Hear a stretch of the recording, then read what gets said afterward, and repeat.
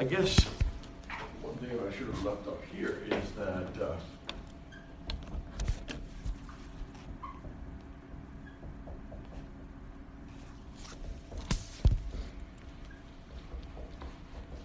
there's a sense of fate that the gods have ordained certain outcomes.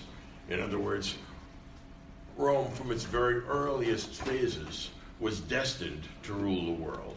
This is what the gods had decided. And not just the gods, because the gods sometimes squabble among themselves. Zeus, the number one, his will is fate. So he's siding with the Trojans, and that means with the guys who will become the Latins. And he supports Aeneas. And even though he allowed Troy to be destroyed, he's in some ways compensating by giving them back the city of Rome. All right, what'd you think when you read this? How did it compare to Homer for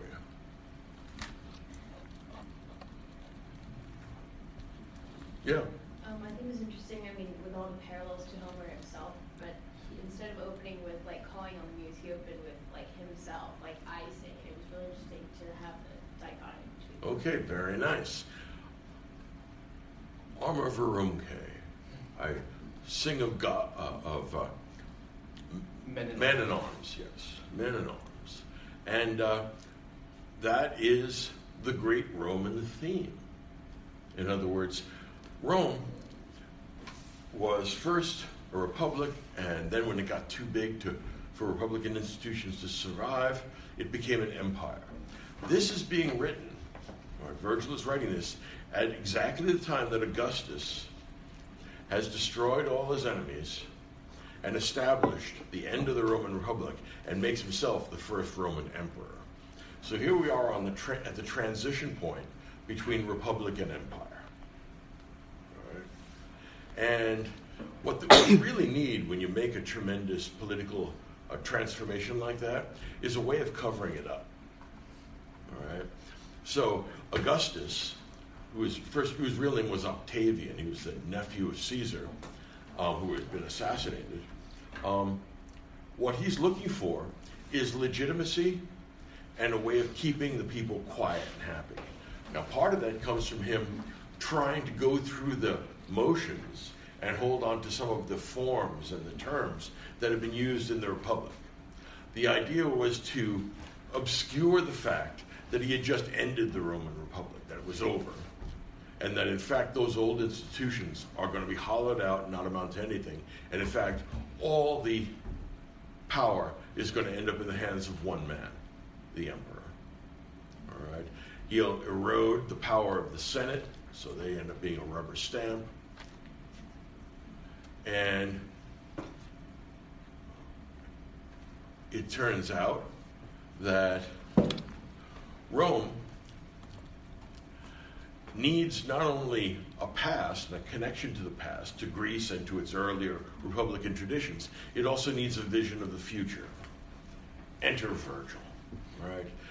Rome has been created to rule the world forever. That's the good news that comes in at the end. And when in Book 7, when he goes and visits his dad Anchises, he sees all the heroes of Roman history kind of parade before, but the greatest of them is Augustus.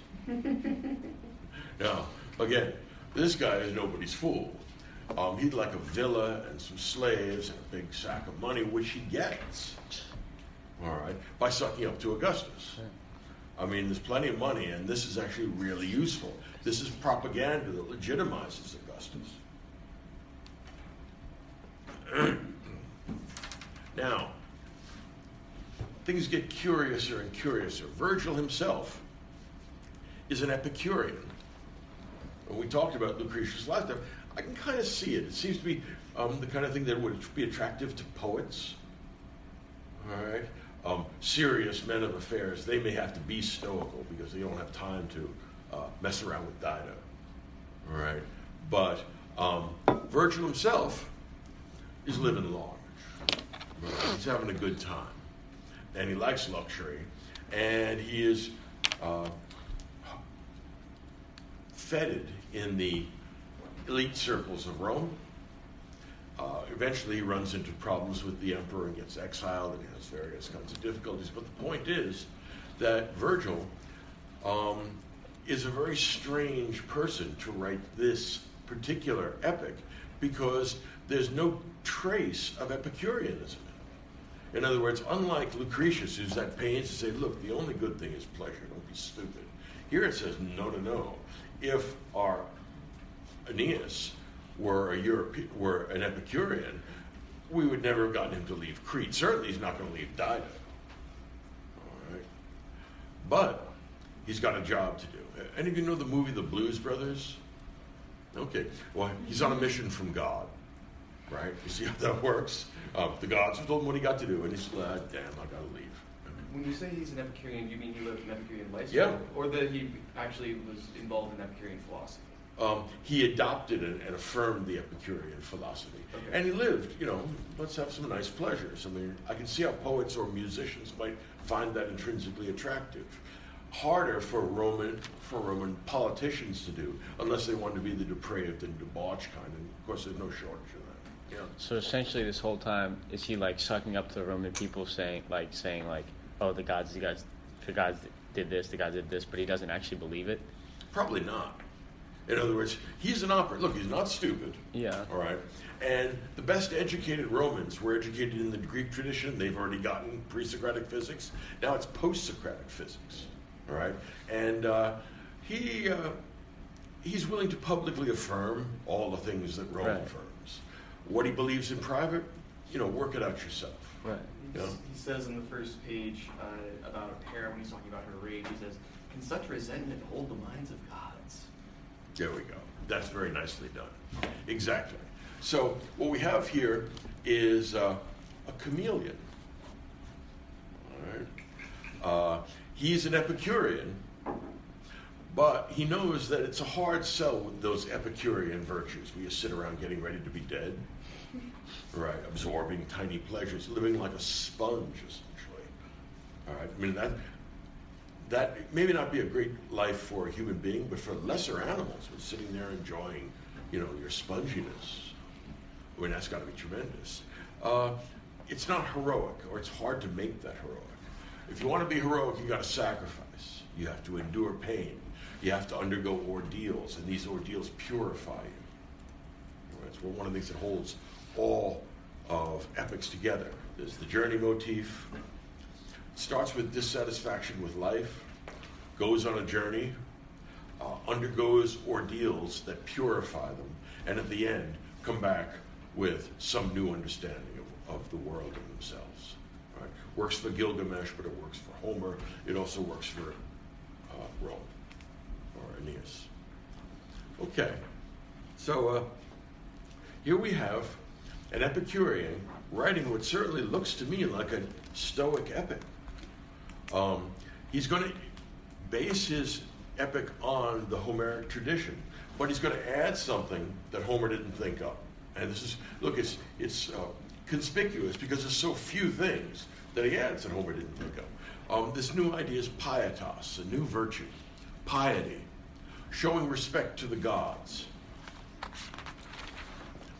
Look, you remember when Agamemnon stole the daughter of the priest of Apollo, and as a result got a retribution from Apollo in the form of an epidemic, and that's how the Iliad begins.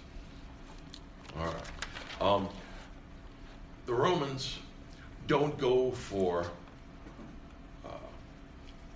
human contests with gods. Right? They know that's foolish. They know that's hubris. The Greeks say, well, let's see how far we can push with this. Romans say, you're going to get yourself killed like that. All right? So instead of pushing the envelope as far as it can go, the Romans try and stay within plausible boundaries. And that's where piety comes in. Show some respect, you nitwit. All right? There's no sense offering to fight the gods. There's no sense in believing what Prometheus believes. In short, I hate all gods. The Romans say, look, we like the gods, particularly because they side with us. We got them on our side. They've organize the world so that Rome would rule everything. So we like the gods like us. It's all cool. All right? That Greek hubris, no, the Romans look at that and said, that's dysfunctional. That's going to get you killed. And that's going to make a mess of society. Which, remember, the Romans not only have Greek literature and Greek philosophy, they also have Greek history. They've read Thucydides and say, well, what we're not going to do is this. All right? So, show some respect, a decent regard for traditional morals, and that involves things like filial piety. Respect your parents. Protect your parents. All right? Remember that in the Iliad and the Odyssey, and also in the Aeneid as well, who you are is dependent upon your lineage. Remember when the soldiers get together and they say, who are you, who are you, who are you descended from? That's your identity. They don't have passports back then. I am X son of Y, yeah. So do you think that this pietas is part of the reason why Rome doesn't do much that's new? That's right. That's a big, well, again, you can put it either way. You could say they don't do much new and they have to invent something like pietas, or you can say that pietas comes first. My sense is it's kind of in... chicken and egg. Yeah, chicken and egg. But the Romans are more concerned with the Greeks about limits. In other words, the Greeks would build a very large structure. Suppose they were doing architecture. See, I wonder if this will stand up, or if this is going to come down on everybody's head. Well, let's find out. Romans said, well, look, let's not. All right. Yeah, we're going to take our chances with last year's model because it worked. And yeah, we'll innovate, but we're going to innovate very slowly. And we don't want to take any serious risks. Back in the days of Mayor Daley in Chicago, there was a slogan that they had for the Chicago machine. It was, don't make no waves, don't back no losers. That's pretty much the Roman outlook, right? You submit to the glory of Rome, and you work, if you're a patrician, for the glory of Rome, all right? You don't, it's the highest value to you, all right? So you don't try and introduce innovations. That's a really unusual thing in Rome. They innovate very little and more very slowly, yeah. Is this a similar view as like the polis is like the center? Yeah, well, here's the difference. The polis has natural boundaries. It's really not all that big. Mm-hmm. And remember Aristotle's ethics, if you live in a polis, you know everyone else among the elite. You're on a first-name basis. That can't happen in Rome. It's too damn big. Okay. Remember that Aristotle says in the Politics that you absolutely need a polis in order to have a real political life. And he's writing that at exactly the time that his student, Alexander the Great, is destroying all the polises in the world. Right? And it turns out you can still have politics after there aren't any more polises. Okay.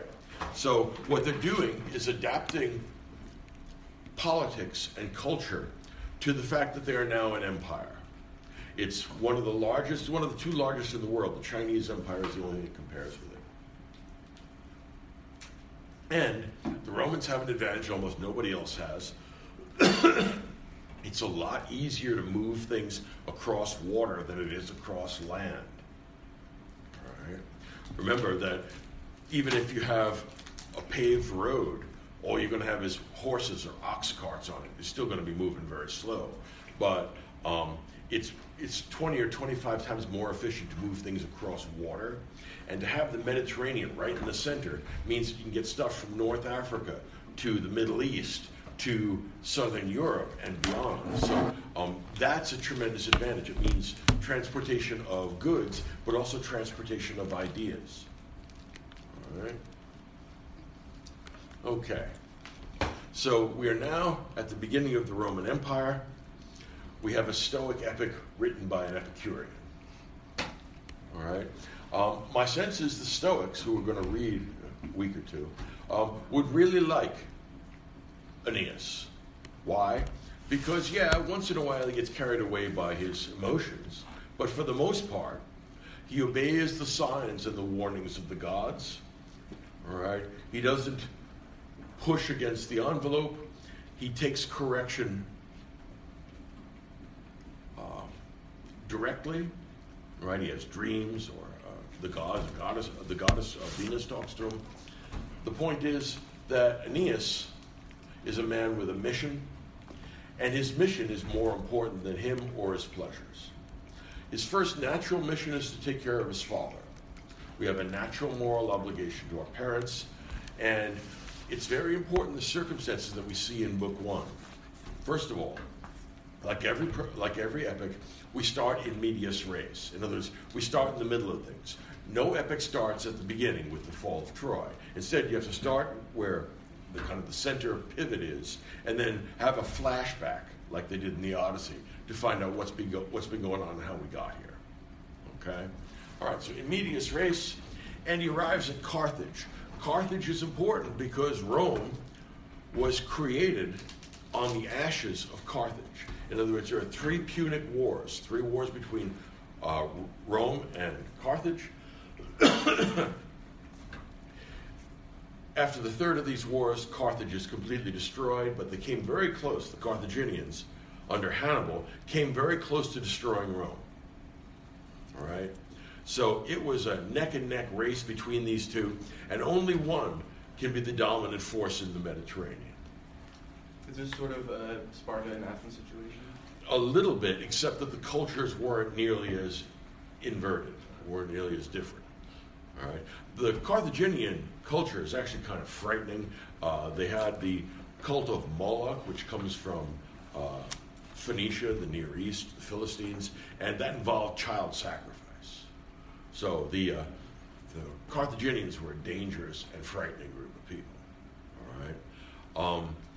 They were a mercantile people, and they were coveting territory that the Romans had and vice versa. Places like Sardinia or Sicily, coastal areas in Spain. Okay.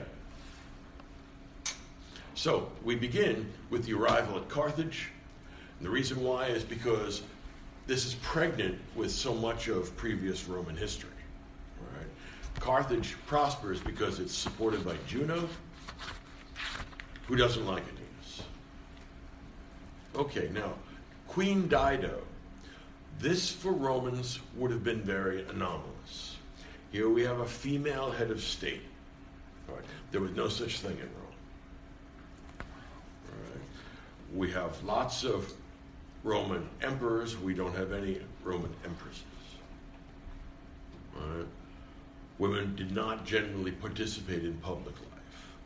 Now, you have to remember, Octavian has had to fight against his opponents, the members of the Second Triumvirate, for control of Rome, to make himself the emperor. And one of the opponents in the Second Triumvirate was Mark Antony. And Mark Antony was actually a very capable soldier, very capable military leader, but he hooked up with Cleopatra. Now, for the Romans, this is a big moral problem. And it's a problem in getting, the support of most Romans. Cleopatra is represented to the Romans as being a foreign seductress. All right? She is from the East, from Egypt, very different culturally from the Roman tradition. She has inherited the position of pharaoh. She runs Egypt. The Romans think that's anomalous. And they think that not only is she running Egypt, but she's gotten to the point where she's running Mark Antony. Okay. They make a pact. Mark Antony says, I'm going to play for all the marbles. I'm going to try and take Rome. And when I do, of course, we'll have both Rome and Egypt, and we'll have everything we want, and we'll have a new dynasty, and Rome will go in a very different direction, an Eastern, Oriental direction. All right? So, Antony is viewed as being morally suspicious because he's under the hypnotism of this foreign seductress. And nobody trusts her. And the fact she eventually has Antony kill himself by saying that she died and then kills herself, this woman is bad news. All right? This woman shows what happened if you don't have that masculine strength of mind that we get with the Stoics. Now, of course, there's no such thing as a masculine strength of mind. You have the same virtues, whether you're male or female, but the Romans aren't thinking about it that way. Okay. Now, Dido makes her appearance. One, she's a female head of state. 2, she's foreign culturally. And 3, she is consumed by passion. Now, how do we know? Here's the deal.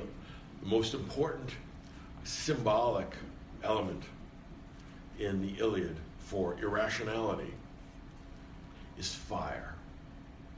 It's associated with destruction. The first fire we're going to see is not here, but rather the burning of Troy. It's being destroyed, all right, by, of course, the foolishness of Paris and Helen and all the stupid backstory there. Fire represents uncontrolled emotion. Again, that's part of the Stoic outlook that we see here. And when emotion is uncontrolled and it's wreaking its destructive havoc on the city, your job is to get the hell out. And you bring dad. You don't bring money or other stuff. You show that filial piety because you're not avaricious. In fact, you're pious. So dad comes with me. All right. We save him from the fire. We go to Crete. We go where things don't work out. His father dies on the journey. And again, this is the Odyssey. And eventually, in book 1, we end up at Carthage. It's ruled by a female. And this female immediately gives in to her passions. She sees Aeneas and is overwhelmed by desire. All right? Remember that romantic love hasn't been invented yet. They're not exchanging love letters. They're exchanging DNA. Well, look, this is how it works. I'm sorry, but that's what we got here. They call it a wedding. It's actually not. It's a hookup. Right? There's nothing surprising about that. And again, there's nothing surprising about this. Dido takes this as being a final commitment without actually asking Aeneas in any kind of direct way. Now, you will find that not all men make a direct, permanent commitment after having sex. Dido doesn't seem to have caught on to that.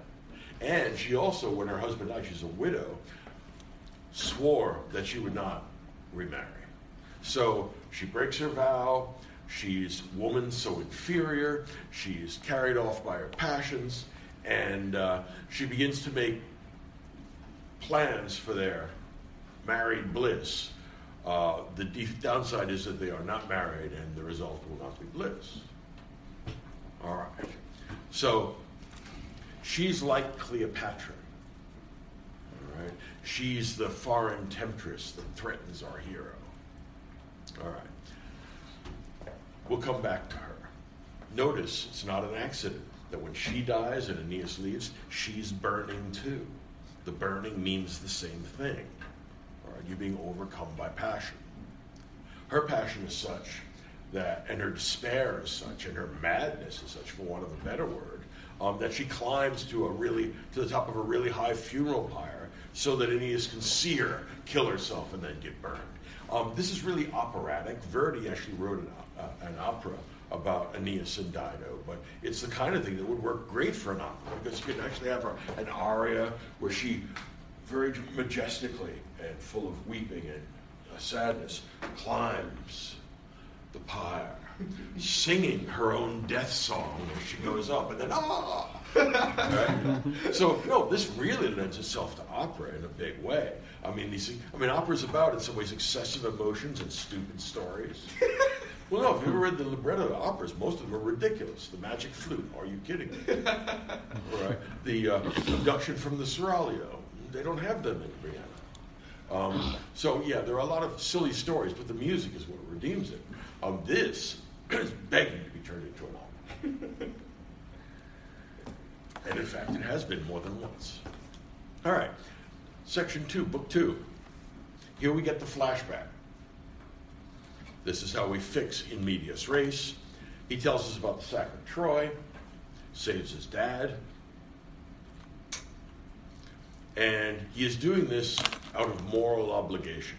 So here's a guy who doesn't lose his head in situations of danger. All right? He is going to meet his moral obligations even at the danger to his life. And notice he doesn't bring his mom. He brings his dad. Right? Patrilineal connections are the most important. You are defined, as it was in Homer, by who your dad was. Your dad may have a dozen concubines. It doesn't make any difference. That's your dad, so that's who you come from. Okay.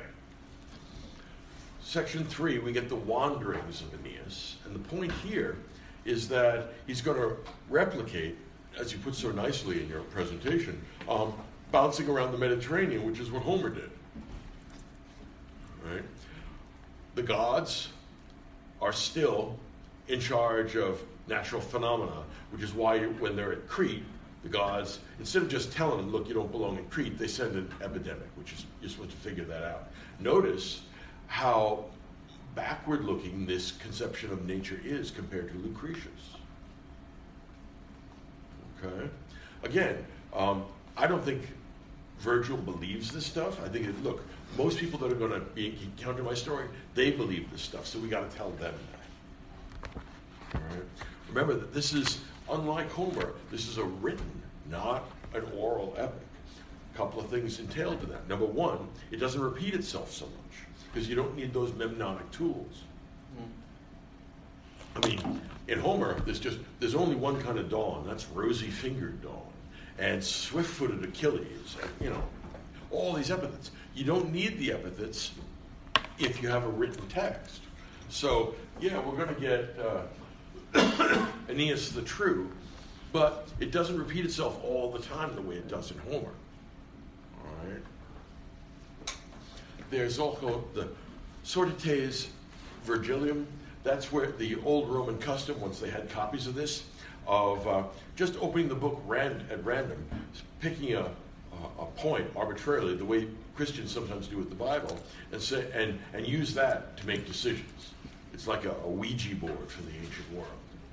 Well, actually, I mean, given the way this is written, that's not an impossible thing to do. It's not rational, but people can do it. Tolle lege, think of Augustine. Okay. So he has a dream vision. The gods are still making personal appearances, unlike Lucretius. And he has to go from Troy to Rome, but he's going to stop off at Carthage for a little R&R. Now, Dido is making plans for their future. Aeneas is making plans for his future, which is different from their future. And he takes off. Gotta go, man. All right. This breaks her heart. She doesn't get what she wants, so she has this operatic despair. All right. And she's going to kill herself. Okay. But incidentally, that's a foreshadowing of Carthage being destroyed by Rome. All right. And she said, when we had sex in the cave, I thought we were married. No. That's actually not getting married. That's just having sex. She says, oh, well. Now, he knows that Dido isn't going to go for this. He's been told by dreams and by the gods that he has to leave at night, so they take off. And, it's a hookup and he runs. And Dido is full of rage as well as full of pain of betrayal. She is on fire with lust and anger. All right? And so she's the anti-Stoic ruler. All right? Remember that she's been working very hard to have them build Carthage when these guys arrive in Book 1. But by the time we get to Book 4, she stopped building things, stopped supervising the construction of the city. Why? Because she's completely taken up with Aeneas. So she ignores her political obligations as a ruler to follow her personal passions, which is exactly what a Stoic doesn't do. Look, it's likely that Aeneas liked Dido. I wouldn't go so far as to say love, but he probably liked her. But he's got a job to do, and he's duty-bound to leave. What that means is that the pursuit of pleasure is not original to Roman culture. It's the pursuit of duty. The will of Jupiter is fate. when you find out that Jupiter wants you to found a city in Italy, you gotta go. I mean, you could choose not to, but that would mess up your life and everybody else's. So we get this melodramatic death on the pyre, and it's so high that Aeneas can see it. And then in book 6, when he makes it to the underworld, she won't talk to him. That's understandable. She's all burned up. All right? But what we're going to see here is the instability, the unpredictability, and the irrationality of women. All right? Roman virtue is almost exclusively masculine virtue. All right? Okay. Question? No. Okay. All right. The funeral games for Anchises. This is, of course, stolen from the funeral games for Patroclus. All right. They are in Sicily. It's a year after the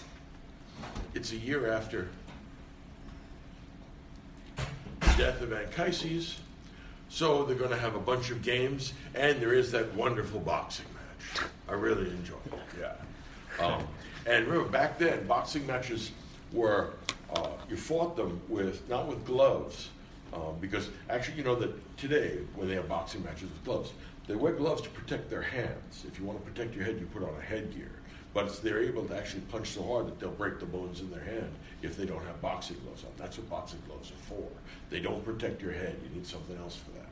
Okay, back then, what they did was, in order to prevent you from splitting and from cracking your knuckles, and here I don't mean cracking them like that, I mean cracking them like broken open, they bind your hands up with very hard, very stiff leather, usually horsehide. Now, the thing here, horsehide is very stiff, very rigid. It also produces fierce cuts on the face and on the body when you hit it, because it's very abrasive. So what it means is you have almost no packing for your hands, and you're going to make a bloody mess of your opponent, and he's going to do the same with you. So boxing then, all right, was much more brutal, much more ferocious than boxing is now, which is really saying something. All right. Okay. Palinurus dies. What happens if you're the helmsman and you fall asleep? It means you're not a good stower. And what happens then? You die.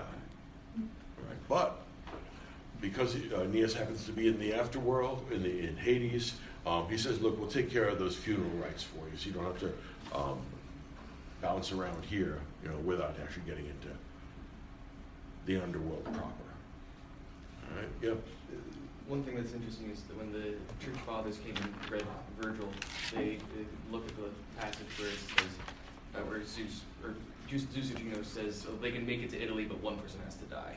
There has to be a sacrifice for the many so that they can make it. And they're like, yeah, it's a prefigurement of Jesus. Right, yeah. We're going to see an awful lot of that in the course of the year, actually, of course of the 2 years.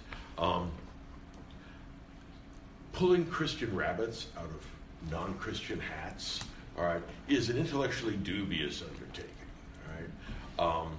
Yeah, there's other parts from the Gorgics and other things that Virgil wrote where they talk about a golden child. And the Christians, of course, take that to be an endorsement of Christianity, that somehow God had let him know, but not really let him know what was going on. This is really about Jesus. No.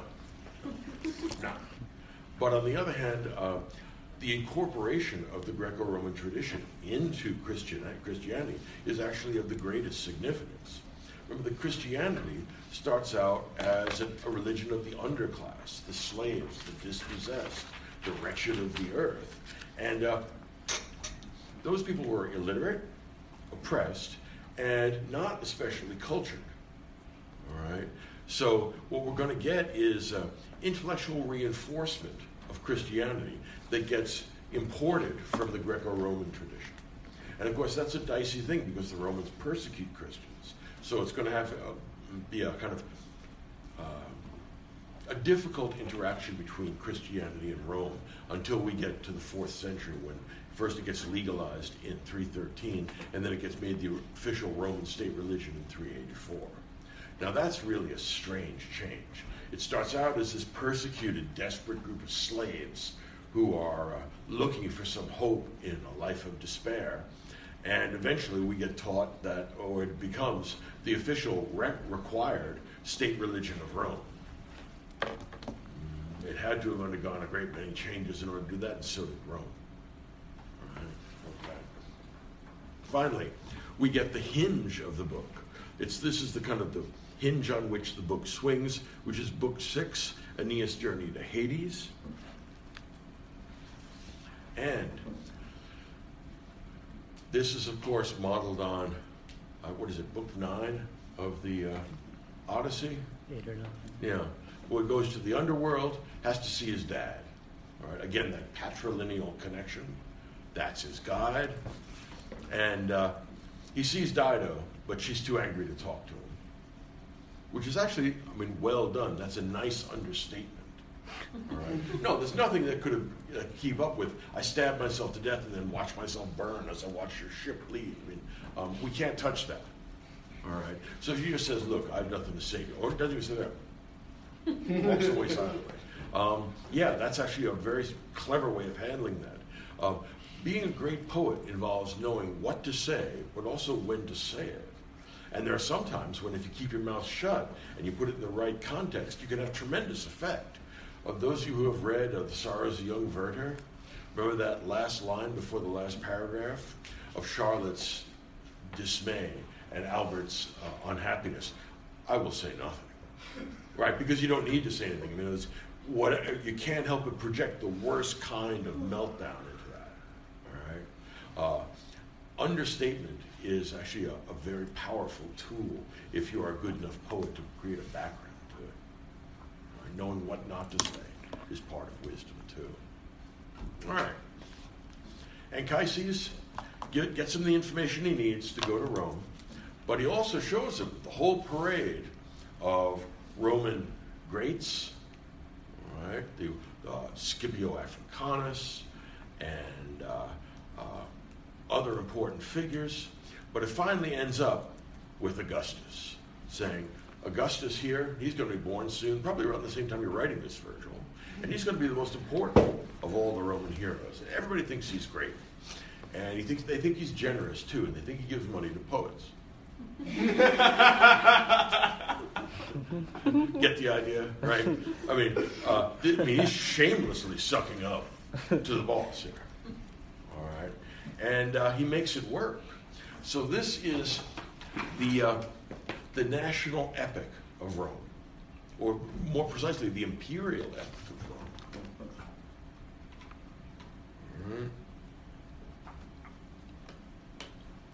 And we find out now that Rome has a destiny to rule the world. This is divinely ordained.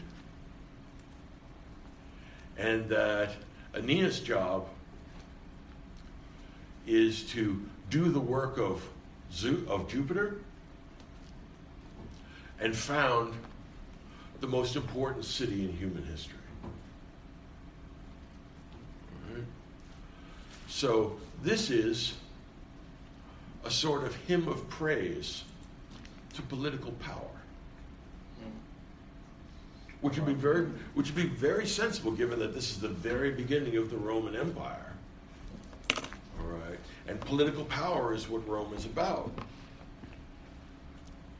When you deal with Rome historically, which you have to keep in mind, is that even before it moves from republic to empire, Rome is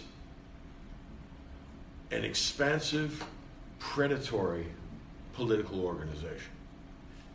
They spend their time invading their neighbors, taking their stuff, forcing tribute on them, and enslaving a chunk of them. Remember that all ancient societies are dependent upon slave labor.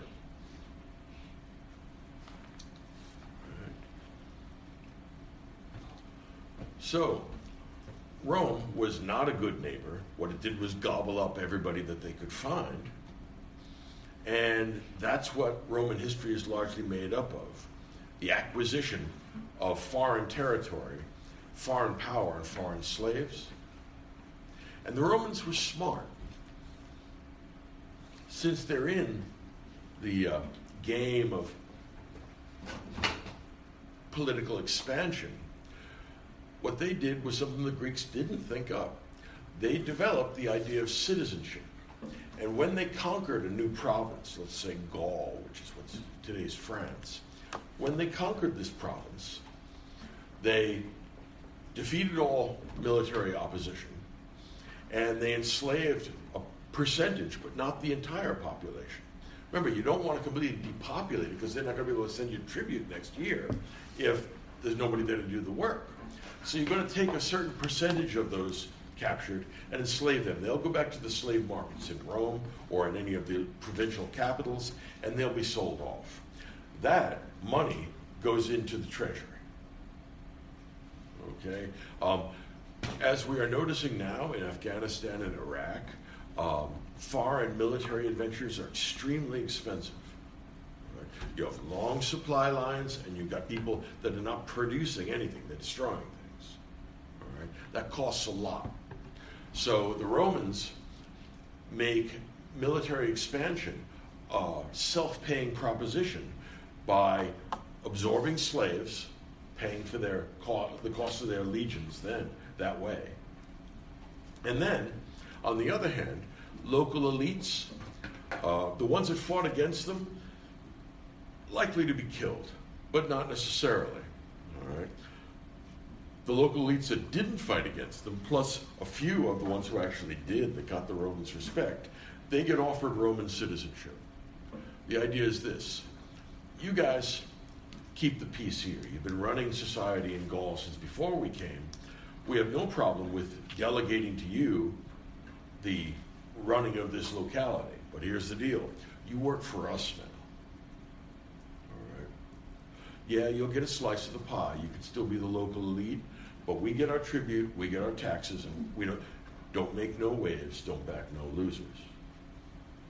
Yeah.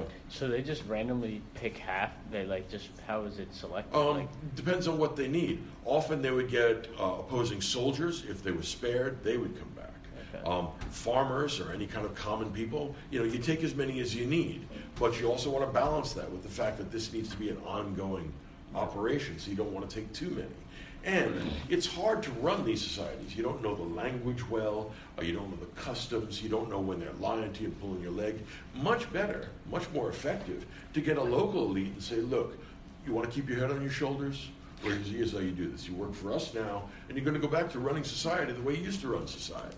But we get our slice of the pie at the end of every year, or we will put your head on a stick. Okay. So we offer you guys, you elites, Roman citizenship. You actually have rights now, yeah. When we were reading the Republic, you mentioned that some of the characters are essentially citizens, and some of them are not. Some of them are what? Citizens. Yeah. Yeah. The citizens are Socrates, Adeimantus, and Glaucon. The non-citizens are Cephalus, Polemarchus, and Thrasymachus. That's why they get stuck in the first book, and where the real discussion goes on between the citizens. Mm-hmm. Okay. The Greeks were very stingy in extending citizenship. Okay. Right. So the Romans said, "Well, we got a use for this." Yeah. It wasn't military in the way that, or like militaristic tool in the way that the Romans used it. Right. In other words, in order to be an Athenian citizen, you had to be born in Rome in Athens of Athenian parents. All right. The people in Milos, no doubt there was a ruling elite there, but we didn't allow them to become Athenian citizens. But they do that in Rome, right? Which is a smart move. That way, you have the local elite with some skin in the game. All right? They have to buy into the Roman regime, otherwise they get their heads cut off. But once they do, they say, look, I want to take care of myself and my family. I have a better deal than the people that were enslaved. I actually owe my life and my existence to Rome. So they begin to identify as Romans. In addition, at the same time, once they take new territory, another tactic they use, and this is, again, very smart on the part of the Romans, when you signed up to become a Roman legionary, right, it was either a 20 or 25-year hitch. All right? So you would do that at, say, 18, and if you were still around at 40, roughly then you would get because you're not past your fighting prime then. They will let you leave, and what they give you as your kind of going away present, they give you land and money. The land they give you is in the place you conquered. So what that means now, we have Roman legionaries whose loyalty to Rome is not open to question. Plus we got the locals, and they're going to make things hum. In other words, you give this guy land and money, he's going to buy some slaves, he's going to clear it, they're going to start producing stuff there. So this is the severance package of Roman legionaries. And what that means is that Rome has a very intelligent plan for pacifying the things they conquer. And it works pretty well. Okay? So, Rome is a predatory military empire, and the result of their activities is inevitably to increase the number of slaves. Rome cannot survive without slave labor. Like every ancient civilization, it had to have coerced labor in order to get anything done. All right? The pyramids of Egypt or the Great Wall of China would never have been built unless you had labor that was compelled to do this. Whether they had slavery in China or in others or in Egypt is dubious. You know, you're not actually owned. But they have ways of coercing big chunks of the underclass to work on monumental projects. Whether they call it slavery or something else, what the idea is, you need massive labor, and it has to be either threatened or persuaded to do these jobs. All right? What the Romans needed was slave labor, first of all, for the galleys. In other words, if you're going to have a Roman navy, and they need one because they're in the middle of the Med, those galleys get rowed when there's no good wind by slaves who have a very short life expectancy. All right? They were chained together on Roman galleys, so if there was a battle and you got rammed, which is the way they usually did their naval battles, the rowers, they go down with the ship. It was a powerful incentive for them to row hard. I really got their attention. All right. So galleys. Second of all, mines, particularly Andalusia. In other words, Spain has a lot of easily accessible silver, which is mined by people who are literally worked to death. The average life expectancy of a slave that's assigned to a silver mine in Spain is about 5 years. That's the average. So they're going to work you to death. I mean, think about Spanish sunshine. It's warm there. Now think about doing heavy labor with axes and shovels, pulling out silver ore. All right? All this is being done on a very limited amount of food and water, and it's cheaper for them just to work the slaves to death and the ones that get out of line to just kill them off, because the profits from the silver are so great, you can afford to keep on renewing it. The same sort of thing happens, strangely enough, with another very profitable crop, sugar, in the Caribbean. They work the slaves to death there, very different from slavery in the United States. All right? So, you can get sent to the galleys, which is a death sentence. You can get sent to the mines, which is a death sentence. The third possibility is that you get sent to latifundia. Latifundia are large grain plantations. Many of them are in Italy, but they're actually spread all through the Med. You become something like an agricultural slave. And that was relatively good because the working conditions were okay because they're limited by the seasons, and food is relatively plentiful. And finally, you could get turned into a house servant, which is what the educated Greeks did. They got turned into house servants, pedagogues, in other words, teachers for the children, particularly the boys, and cultural types, like people. There were no doubt some Greek slaves that had memorized the Iliad and the Odyssey, so you have somebody that can tell the story whenever you happen to want to hear it. If you're rich enough, you can own that too. All right? But the key thing here is this, and this is something you have to think about in the context of Roman history. You want to understand the strange connection between Rome and Christianity.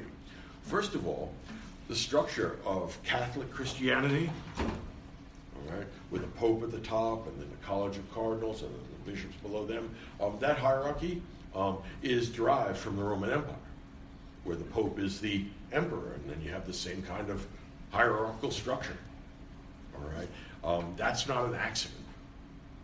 All right, and in addition to that, not only is the structure of the church largely determined by Roman models, but there's an uneasy relationship between Christianity and Rome.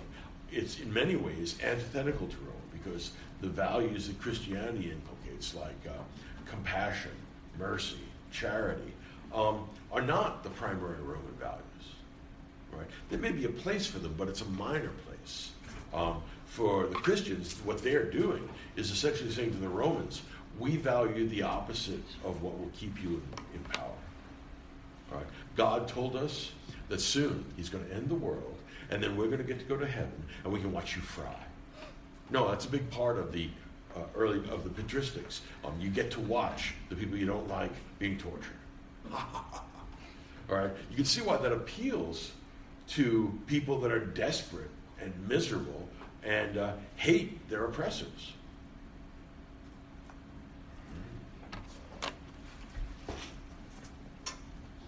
And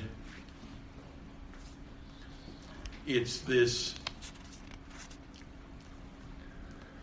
complex relationship between Christianity and Rome that is going to become increasingly focused on what's next, because Rome kind of passes the baton to Christianity of the West, but then Rome falls off, but Christianity keeps going.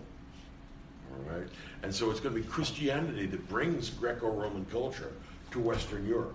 Now you have to remember that the Western European barbarians, right, you know, the Jutes and the Angles and the Saxons and the Goths and all those guys. Alaric, who's the leader of the Goths, is the first guy to sack Rome, and that's in 410 AD. We're still a long way from that.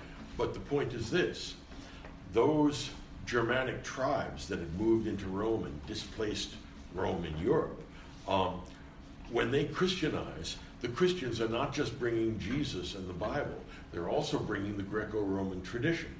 Now, it's a limited access to it, but even the fact that Christian scripture is written in Greek means that what they're doing is carrying over the Greek philosophical tradition, which is completely unique in the world. There's nothing like it.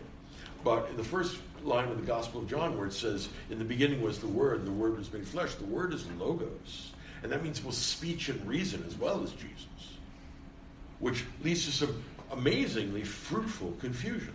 No, I mean, it does. Actually, this is actually a very handy thing. It doesn't immediately make sense. So you got to kind of work to get these parts, this jigsaw puzzle together. And there's inevitably a little bit of trimming here and slamming it in there because it doesn't work perfectly, right?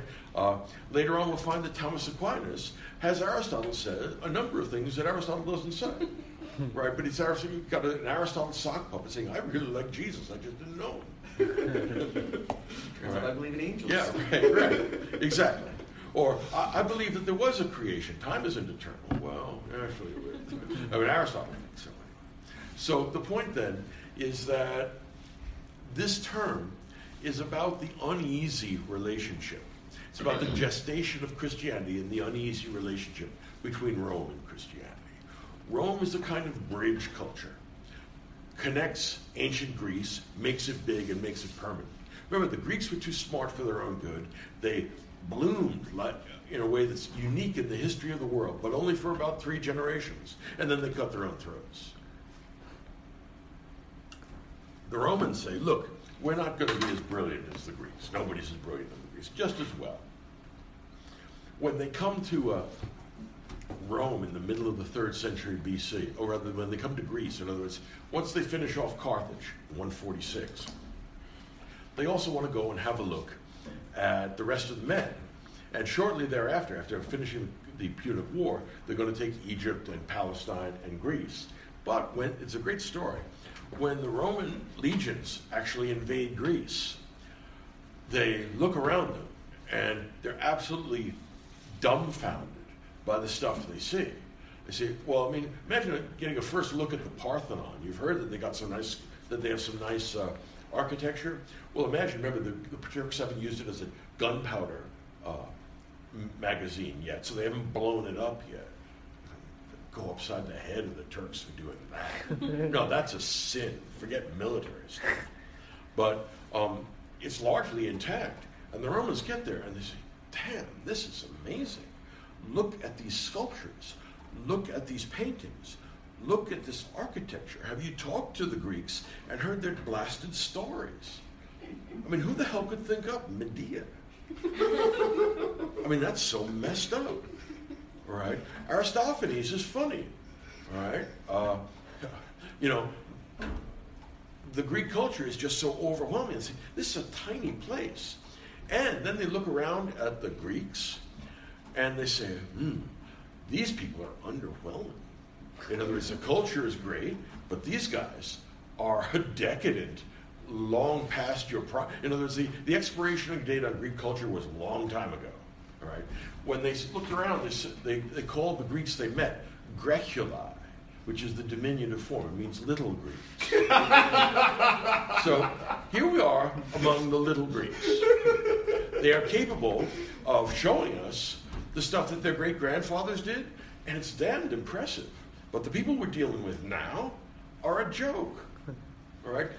Their great-grandfathers were the most cultivated and cultured and able of all human beings. And look at these guys. The fight they put up against the Roman legions is pathetic.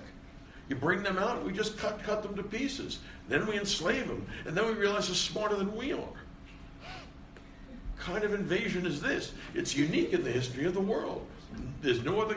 Whenever you invade and conquer a culture, usually you denigrate that culture. They're weak, they're useless, they're not good for much.